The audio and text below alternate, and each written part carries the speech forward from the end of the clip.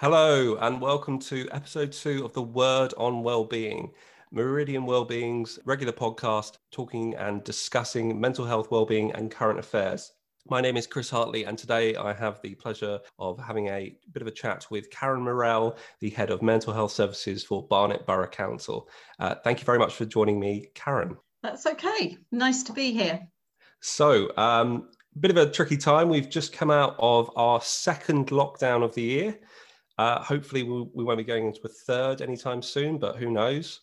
How's it been for Barnet Borough Council in the last year? As you say, it's been a challenging time. And I think one of the main things that we had to do is quickly think on our feet and look at how we could continue to support people, but actually looking at different ways of doing that. And we've had to embrace technology and we've had to think differently about how we keep that contact with individuals, but also continue to work with our partners as well, which I think Barnet is quite good at working with our voluntary sector and our private sector. So a challenging time, but I think we've actually done a fairly good job of still trying to support people. So obviously, Barnet is in northwest London. So in comparison to some of the other boroughs, what's the kind of makeup of the borough? You know, what kind of what's the sort of different types of businesses, things? I'm just sort of trying to give our listeners a bit of an idea about a bit more about the borough if they're not from the borough themselves. So we're the most populated borough in London. So oh,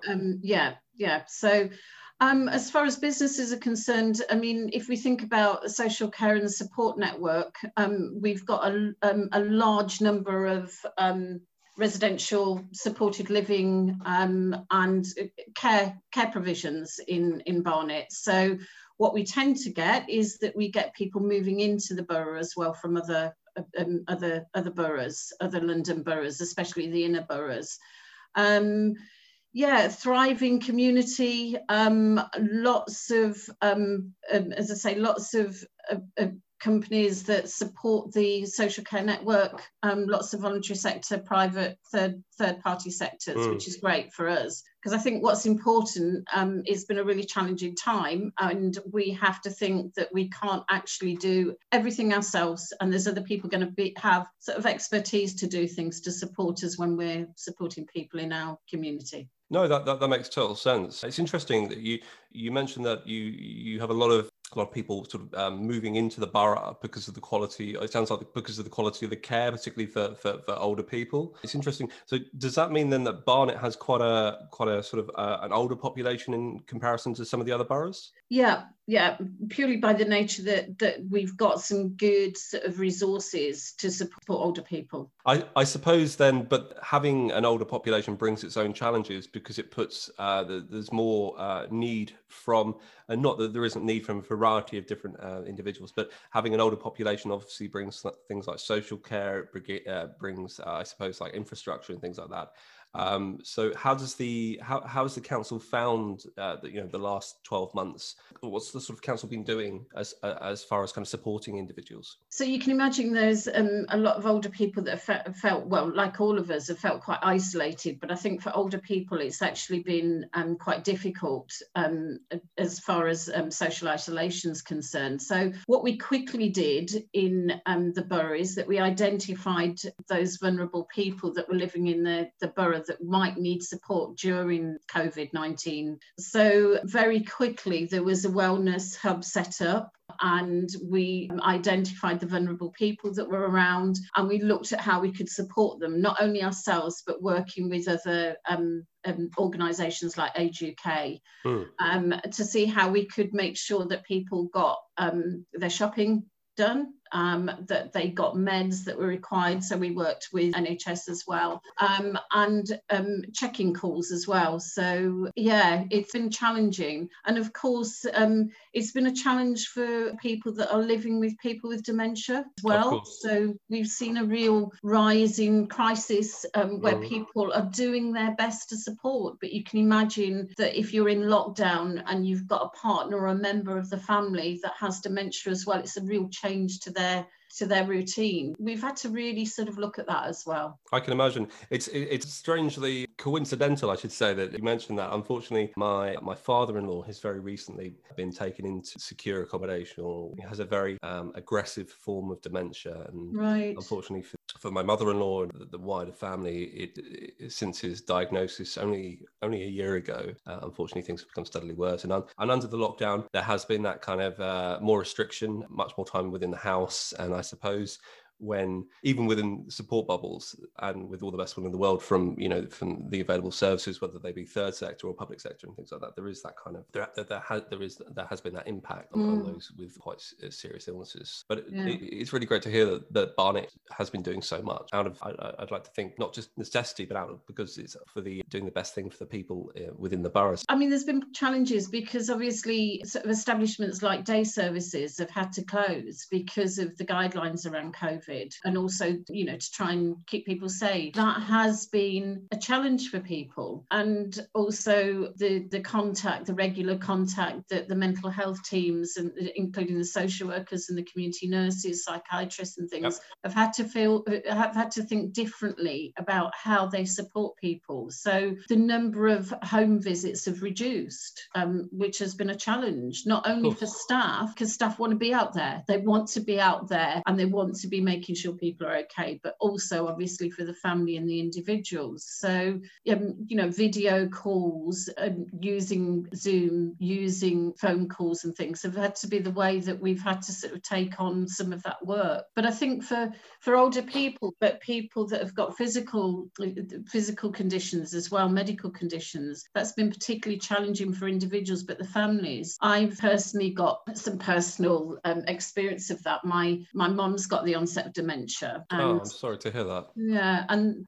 my family are all in Leicestershire, and I'm down here, and I haven't been able to see them. So mum's, we've managed to get care in for mum, but she's feeling isolated because my dad is physically poorly, and he's now in a nursing home. He's had to go into a nursing home, having gone into hospital a couple of times. So, they've been married for 65 years, and it's been a real challenge for them to be apart, but a challenge for me not being able to see them as well. No, of course. And you kind of think how, the families we've been working with must feel, and when people have gone into hospital and not being able to see their loved ones. So I think it's been a wake-up call for all of us, hasn't it? It's been a challenging time. No, I think that's very true. It brings me on to something that's quite relevant, that we have all these kind of rules and regulations and things like that, but they're not there because authorities are trying to keep families apart, or they're trying to make things difficult. It's about trying to protect as many people as they can in the best possible way. And certainly sort of, unfortunately, you get these sort of rather kind of not dangerous, but these rather kind of unhelpful headlines where they are sort of saying, oh, this family was split up and all these sort of bits and pieces. And that's really horrible. But one would, the government and the local authorities like your good self, you're trying to help people. And I imagine there's been a lot of work over the last year from Barnet Borough Council that has really made a difference in a lot of people's lives. And it's a shame that sometimes it seems that perhaps all the good work isn't perhaps as publicised as much as it could be. Well, it's sort of good news isn't always good news, is it? To be broadcast. Yes, unfortunately, I know what you mean. But there's lots of things that have been going on behind the scenes, and you're right. It was interesting because I was listening to something on Radio 4 last night, and it was saying it was about bereavement and grief, and people that have lost their families, lost family members during this year. And how it's challenged the way that they do things within their religions. For example, having to be usually, Jewish people are buried very quickly, aren't they? And that hasn't been possible. And it's how that impacts on families and the grieving process as well. So, we have Barnet have sort of worked with partners around services that help people when they're grieving. And we've also set up other helplines as well to help people if they're feeling mentally unwell as well. And I think, the services that happen at the Meritage Centre is a really good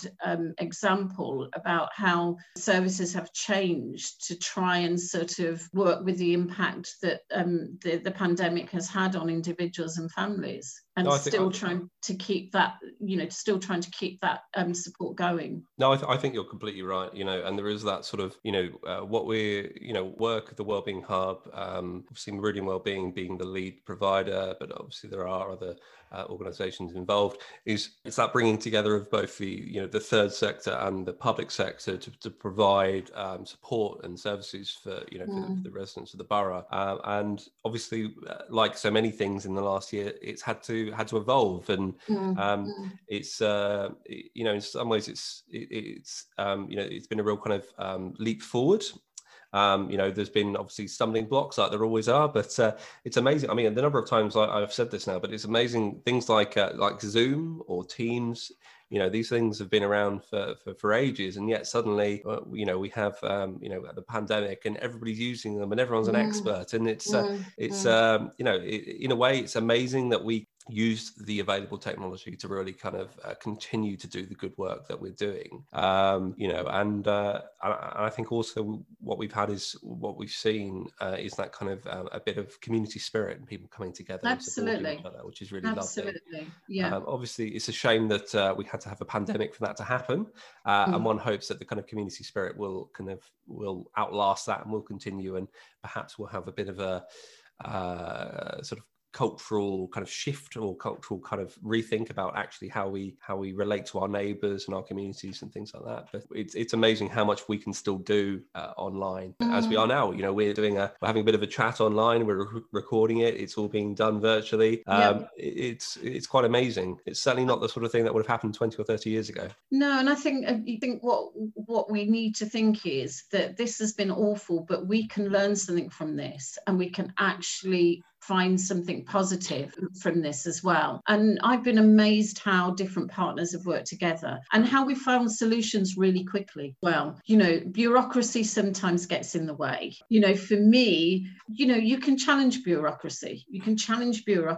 And you can look at different ways of working. And I think that's something that is really important to take out of. But also, that thing that you say around, neighbours supporting each other. And, when we were all going out on a Wednesday to bang our saucepans and to cheer for frontline workers, I think that was really positive. Some people might have been, not so positive about that, but I just think that's positive, because at least we all stood out the front. And for me, I waved to neighbours and I spoke to neighbours that I hadn't spoken to before. And that's really nice, No, I completely agree. I think it's certainly sort of Thursday. Was it Wednesday or Thursday? Oh, wait, maybe it was Thursday. No, it's fine. It seems such a long time ago. No, I know what you mean. No, I'm trying to remember myself. But no, I think you're completely right. It was it was one of those moments where everybody came together for something positive and a great kind of leveler. That everyone was there because they believed in the same thing, and it didn't matter who we were or where we came from. We were coming together as a nation, as a community, and showing our thanks for all of those who were risking their well-being and in some cases their lives to try and support us all. And no, I completely agree. And yes, I do remember waving at people and banging the pots and things like that. And I mean, fortunately, I've got a 20-month-old daughter, so I think it was about 8 o'clock in the evening, I think it was, and fortunately it was after her bedtime and it didn't wake her up, but she's a little bit of a pickle to get back down. But, oh gosh, yeah. But it was a lovely experience. But no, it would be nice if that kind of spirit is kind of, we take that forwards. Absolutely. I mean, and I think for me, definitely when we were sort of remembering frontline workers and things, it's really important for me that we think of the mental health and the physical well-being of the people that are providing the services as well. And I've been really conscious of that with the staff that I manage and that I line manage. And as an organisation, I think Barnet have done a fairly good job of doing that. and making sure that our staff feel supported and that we've considered what would help. So, for example, in September, we did a Healthy September. So there was different events on every day for people to, so there was, I do a free online yoga class for staff on a Wednesday. I've been doing that for a couple of years now, and I just think it was really important during down periods. So, I can have up to 18 people that are online, which is great. But we did things in the council like cooking sessions, online cooking sessions, meditation, just a natter. I lead with a colleague in public health around mental health first aiders for really? The council. Yeah. So we've got, I don't know whether you know about for mental health first aiders. Yes, it's something that in my previous job, the company I worked for, something they were very keen on. And I know it's something that it's interesting that some of the bits and pieces you've talked about, and it's fantastic to hear the work that the council's been doing to support its staff, because as you said, wellbeing is so important. And even those who've been working and those who've been doing the bits and pieces over the last year, it really has, even if you've been fortunate not to become ill or whatever else, there has been a real impact on so many people's well-being and mental health.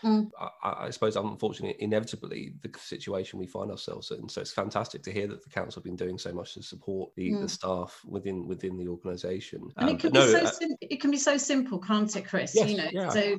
So myself and my colleague Tim in public health, we said, well, let's do a couple of sessions where people can just come online and talk about how they're feeling. And really well received. We're doing another one in December. We're doing one, I think it's next week actually. We're doing another session next week, and it's just it's a safe place for people to be able to talk about how they're feeling, but also to give some tips to each other about how they're staying well as well. Oh, that sounds great. That's a really important thing. I think certainly that giving people the ability to feel that they can talk about how things are going, and that sense of we are in this together.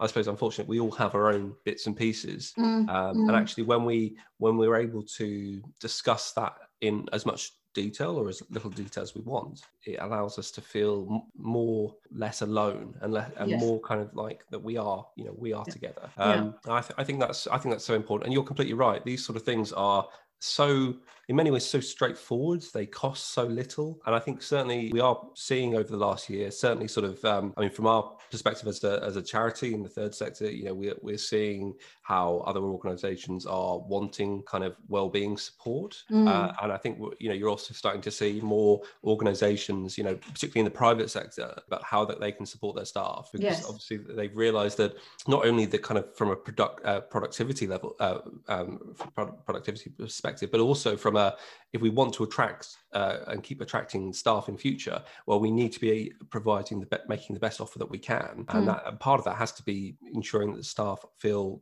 safe and comfortable and feel supported. The days of just brushing things under the carpet and cracking on, I think, hopefully are starting to on the wane, and we're in this together. And if we want to get the best out of people, we need to support each other. I always think it's important that when we talk to staff, that we talk about the services that are out there, because I think sometimes people kind of think, oh, well, those services are for people that are using the service that we call service users. But, I know, for example, the Meritage Centre, you're saying if people work for Barnet, they can use the services. Of course. I think it's breaking down some of those barriers as well, of people that use the services with mental health issues and us as, staff or other people. And it's like, for me, I always think anybody can experience a mental health episode. And of course, we break down those barriers. And I've been saying to staff, you can use the services at the Wellness Centre. You can use talking therapies, through your GP. It's not something that you should be ashamed of. It's not something that you should struggle with. If we've got a physical illness, we look at something, we look at medication, we look at something that will make us well, don't we? Or activities or therapies that will make us well. And we have to continue to say that's the same if you have a mental health issue. I completely agree. Unfortunately, there is still a stigma, and there is still that kind of perspective of mental health and physical health even though ultimately they are part of our whole well-being as a human being. You know, that somehow they're separate and they're different, and one thing affects everybody and one thing doesn't. And actually, that's clearly not the case. I think, you know, the number. I mean, we've seen, you know, repeated statistics over the last year that more people are experiencing mental health crises, whether they be anxiety, low mood, or yes. Well, the myriad of, unfortunately, of the human condition. There's so many different bits and pieces that can affect us. But I think that's completely true. And I think an important part of what we're doing here with this podcast, and also both the work of our mutual organisations, is to try and break down some of that stigma, because it's not in anyone's best interest to simply put it under the carpet and carry on. That will ultimately, in the end, it will come out in a much worse way. You know. Yeah, I mean, we've seen a real increase in people that we've never been known to services during the pandemic period. Seen people come into the services for the first time. And for me, what we need to think about is those people that come into those services for the first time, what their experience is going to be at that beginning of their journey. And I think the likes of our community services and, for example, the network, which is our enablement services, it's social care led enablement service, where we really work with people at saying, okay, this is where you're at. You know, what do you want to achieve? How can we support you? And it's giving people that positive experience at the beginning of their journey. I mean, don't get me wrong, people that have been known to services for a long time need to have a positive experience of the intervention that happens. That doesn't always happen, I don't think. We're working very closely with the Trust at the moment and our partner organisations to look at whether we've got it right and what we need to do to change. And, you know, so for example, people don't have to tell their story over and over again to me, and that it's a smooth pathway. And I'm being honest, I don't think we're there. I don't think it's ideal yet, but we do keep trying and we do keep working together. And for me, my bit of a mantra is that you don't look at somebody as a diagnosis. You actually look at somebody and think, this person's got a past, they've got a present, and they've got a future. And if you keep that in your head, then I'm working in a person-centered way with somebody. And we use that person-centered way, and people say, well, what does that mean? But it's actually working with the individual and talking to the individual and working out goals, however small,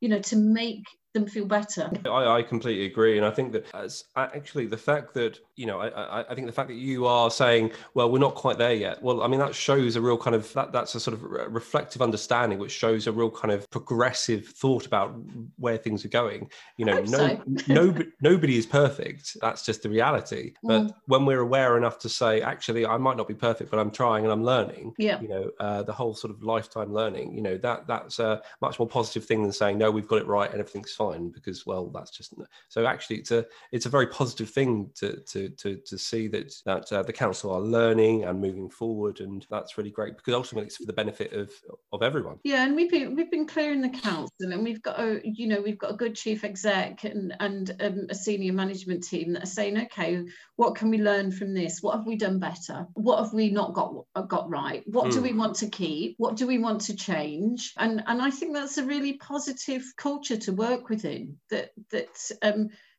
we will want to keep some things. We will want to keep some things. You know, for example, the remote work that we've been doing with people. Now, you know, I think for some people that's a challenge, and we might need to do a bit of work with how we support people to be able to use technology. And but at the same time, for some people with a mental health issue, it's been really positive, because you know, for some people they find it hard to go out of their front door because it causes anxiety, or they may have a condition which means that, you know, they can be paranoid, and crowded spaces can be difficult, or going to a meeting or going to an appointment can be difficult. So I think there's some really positive things about the remote working as well, but also considering that some people will find that difficult. So I think we need a mixture of both, really. We need a mixture of hopefully getting back to that point we can do those visits, we can go to people's homes, we can be present,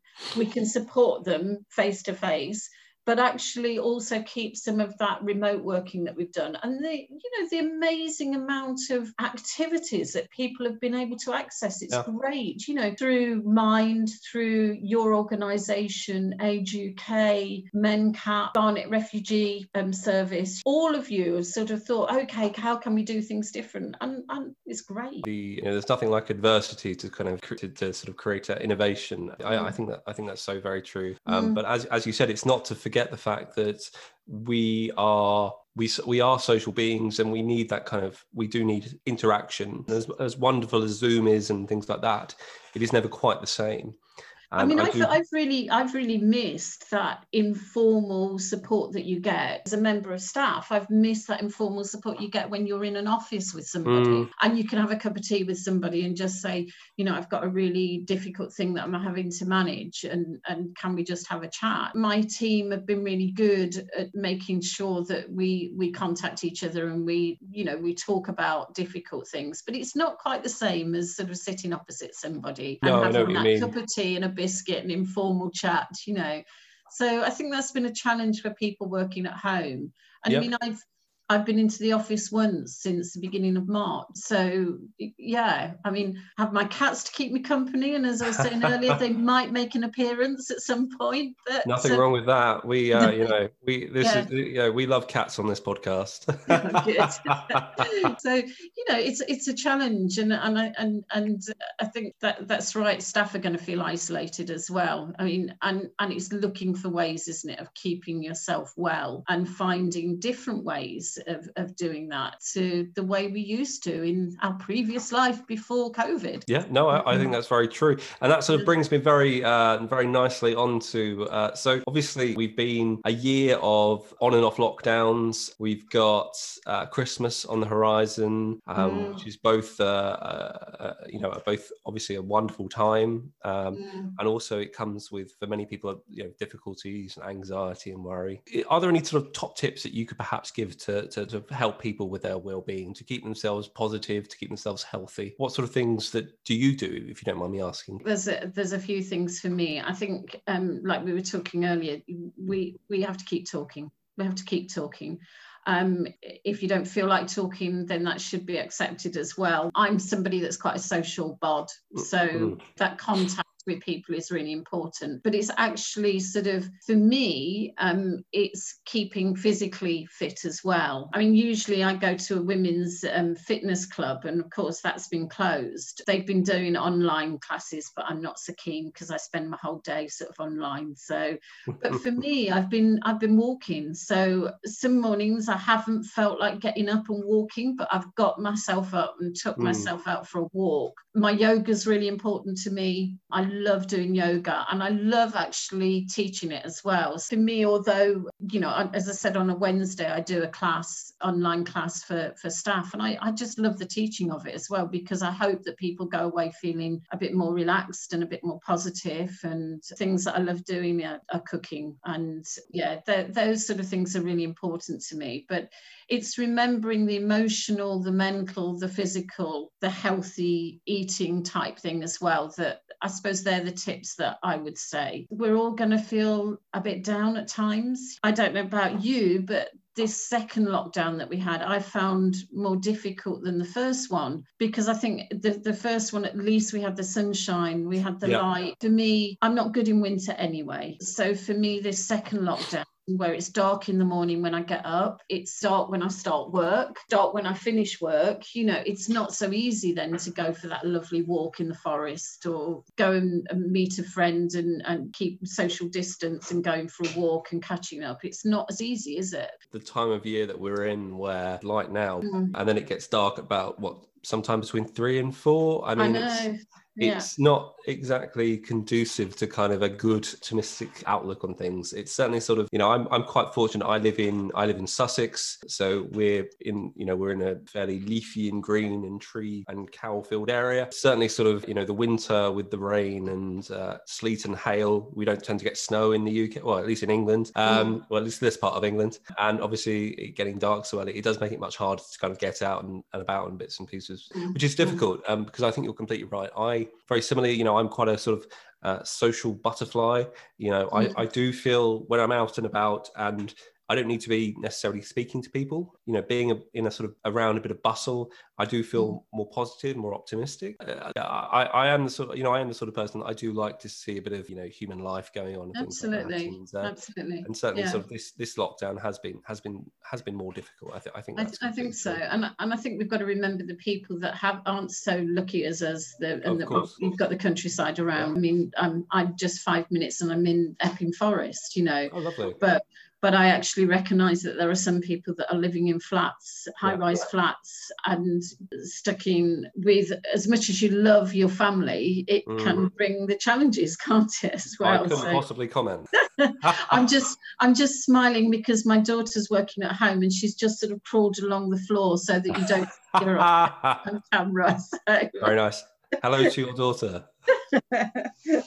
So yes. So yes, it's challenges, but I think it's finding opportunities, isn't it, as well? It's you know, I mean, I've been crocheting like crazy, and I've never crocheted. Well, I haven't crocheted since I was little, and it was really bad then. It's improved a little bit, but there's going to be blankets for everybody, I think, this year. I bought a children's How to Crochet for Beginners, a children's book, because I thought that was probably my level. No, the best way to learn. The best way to learn. No, I think you're completely right. You know, you know, if you type it in on YouTube and try and find something, you'll be like, wow, this is just really complicated. That's right. Start with the basics. No, nothing wrong with a children's guide to doing things. It's, you know, that'll take you right back to the fundamentals. And I think it is finding those nice things that you can do. I've actually bought a vintage camper van as well, so it needs quite a bit of work doing to it. It's like a VW. No, it's a Talbot. It's an old Talbot. I've got the winter to do it up and have it looking the way I want it. Yeah, lots of crocheted blankets. Yes, there will be.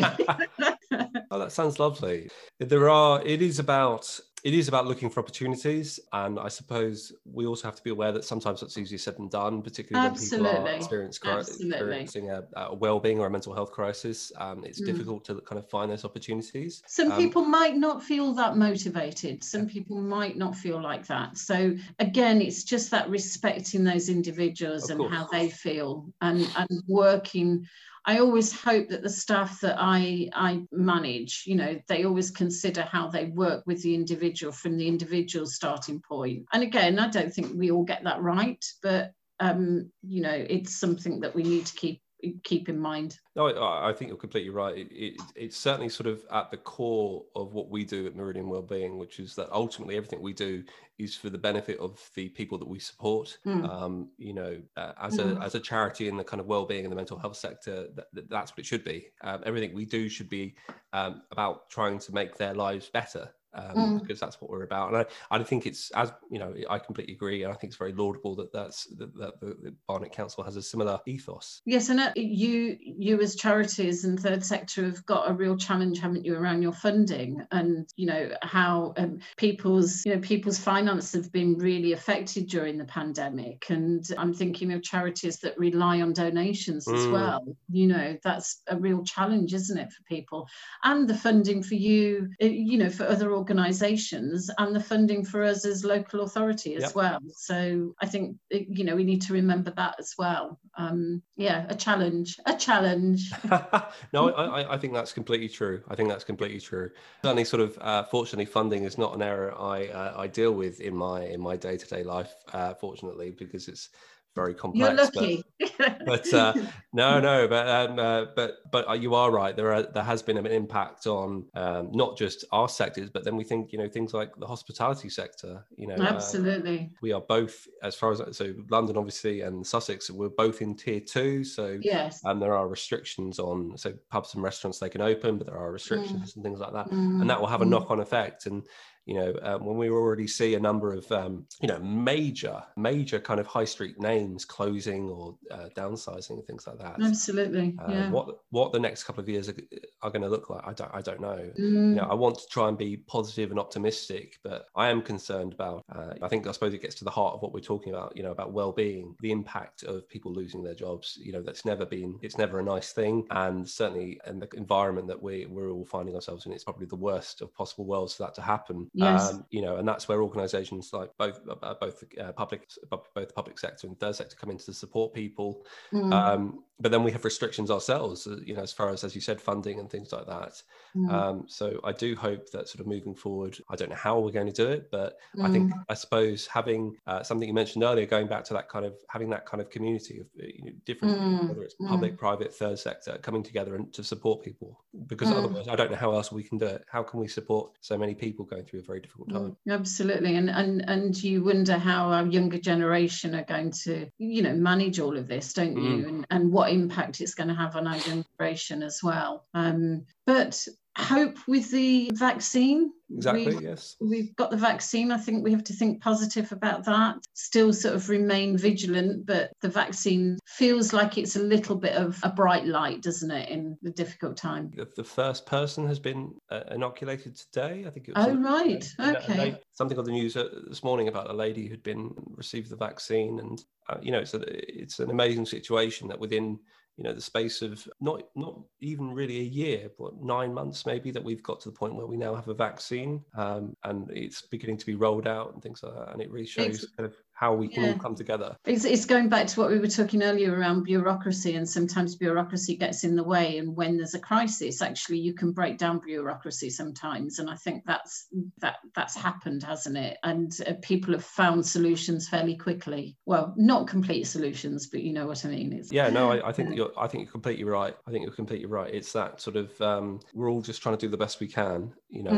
Sometimes it's great to see that I hope this vaccine will really be, that we can start trying to find some sort of normalcy as much as and start to move forward and try to, rebuild. It's interesting, isn't it, what normal's going to be? Because I think normal's going to look very different for us as a result of what's happened the last year. Yeah, it's interesting. I think we use that word a lot, don't we? But I think it is interesting. What normalcy will look like, I don't know. Will people be paying upwards of thousands of pounds to commute into London in the future? Well, I think we probably will. I don't know. I mean, it will be difficult to justify it when so many people's jobs have been able to carry on. Those who have been fortunate enough to obviously work from home, which obviously as we're aware isn't everybody. But if a number of commuters can work from home, then maybe they will, but then that's going to have a knock-on effect, as we've already seen with retail and the hospitality sectors. Quite that will look like, I don't know. But I have to say, I, for one, do not miss having to commute into London every day. But I've been fortunate. I know that not everyone's in the same situation.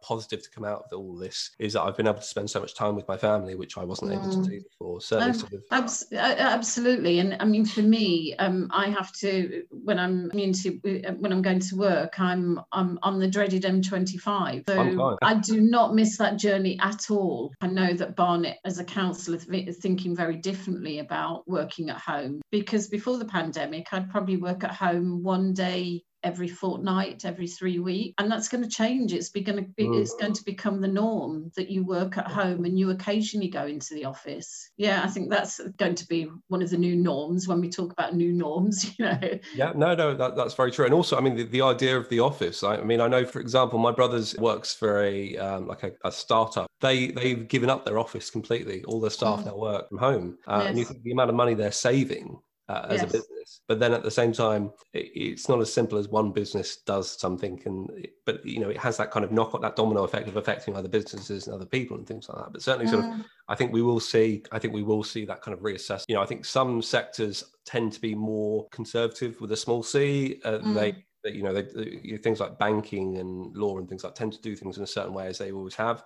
And I think they've struggled more with the idea of having their staff not within a central place. Whereas obviously more kind of, you know, tech companies and more kind of third sector have tended to be more kind of liberal, small L, and more kind of progressive. But it will be interesting to see whether that will be maintainable, because what we might find is everybody working from home who can, and then we find a lot of, I suppose, blue collar jobs where people have to commute in because they have no choice. But then if you don't have people going into cities, going to the coffee shops and things like that, well, what's going to happen? I don't know.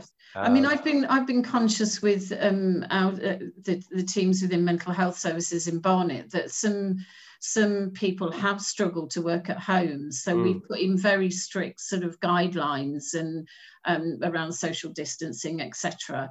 And, you know, the thing has been, if you can work at home, you must work at home. But for some people, for their mental health and emotional well-being, they do need to physically go out of the house and they need to physically go to work. And that's what keeps them well. Ultimately, when it comes to, like in so many situations, when you're dealing with human beings, there's no one size fits all. You know, we have to be flexible, and we have to ultimately try and find a way to support, you know, the kind of diversity of different ways of doing things. Absolutely. Because people are different, and different people will like different things. Thank you very much, Karen, for joining me today for episode 2 of The Word on Wellbeing. We've discussed community, treating people as people, the delights of crocheting, which I will one day take up. Thank you again, Karen Morrell from Barnet Council, for joining me today. My name is Chris Hartley, and that was The Word on Wellbeing.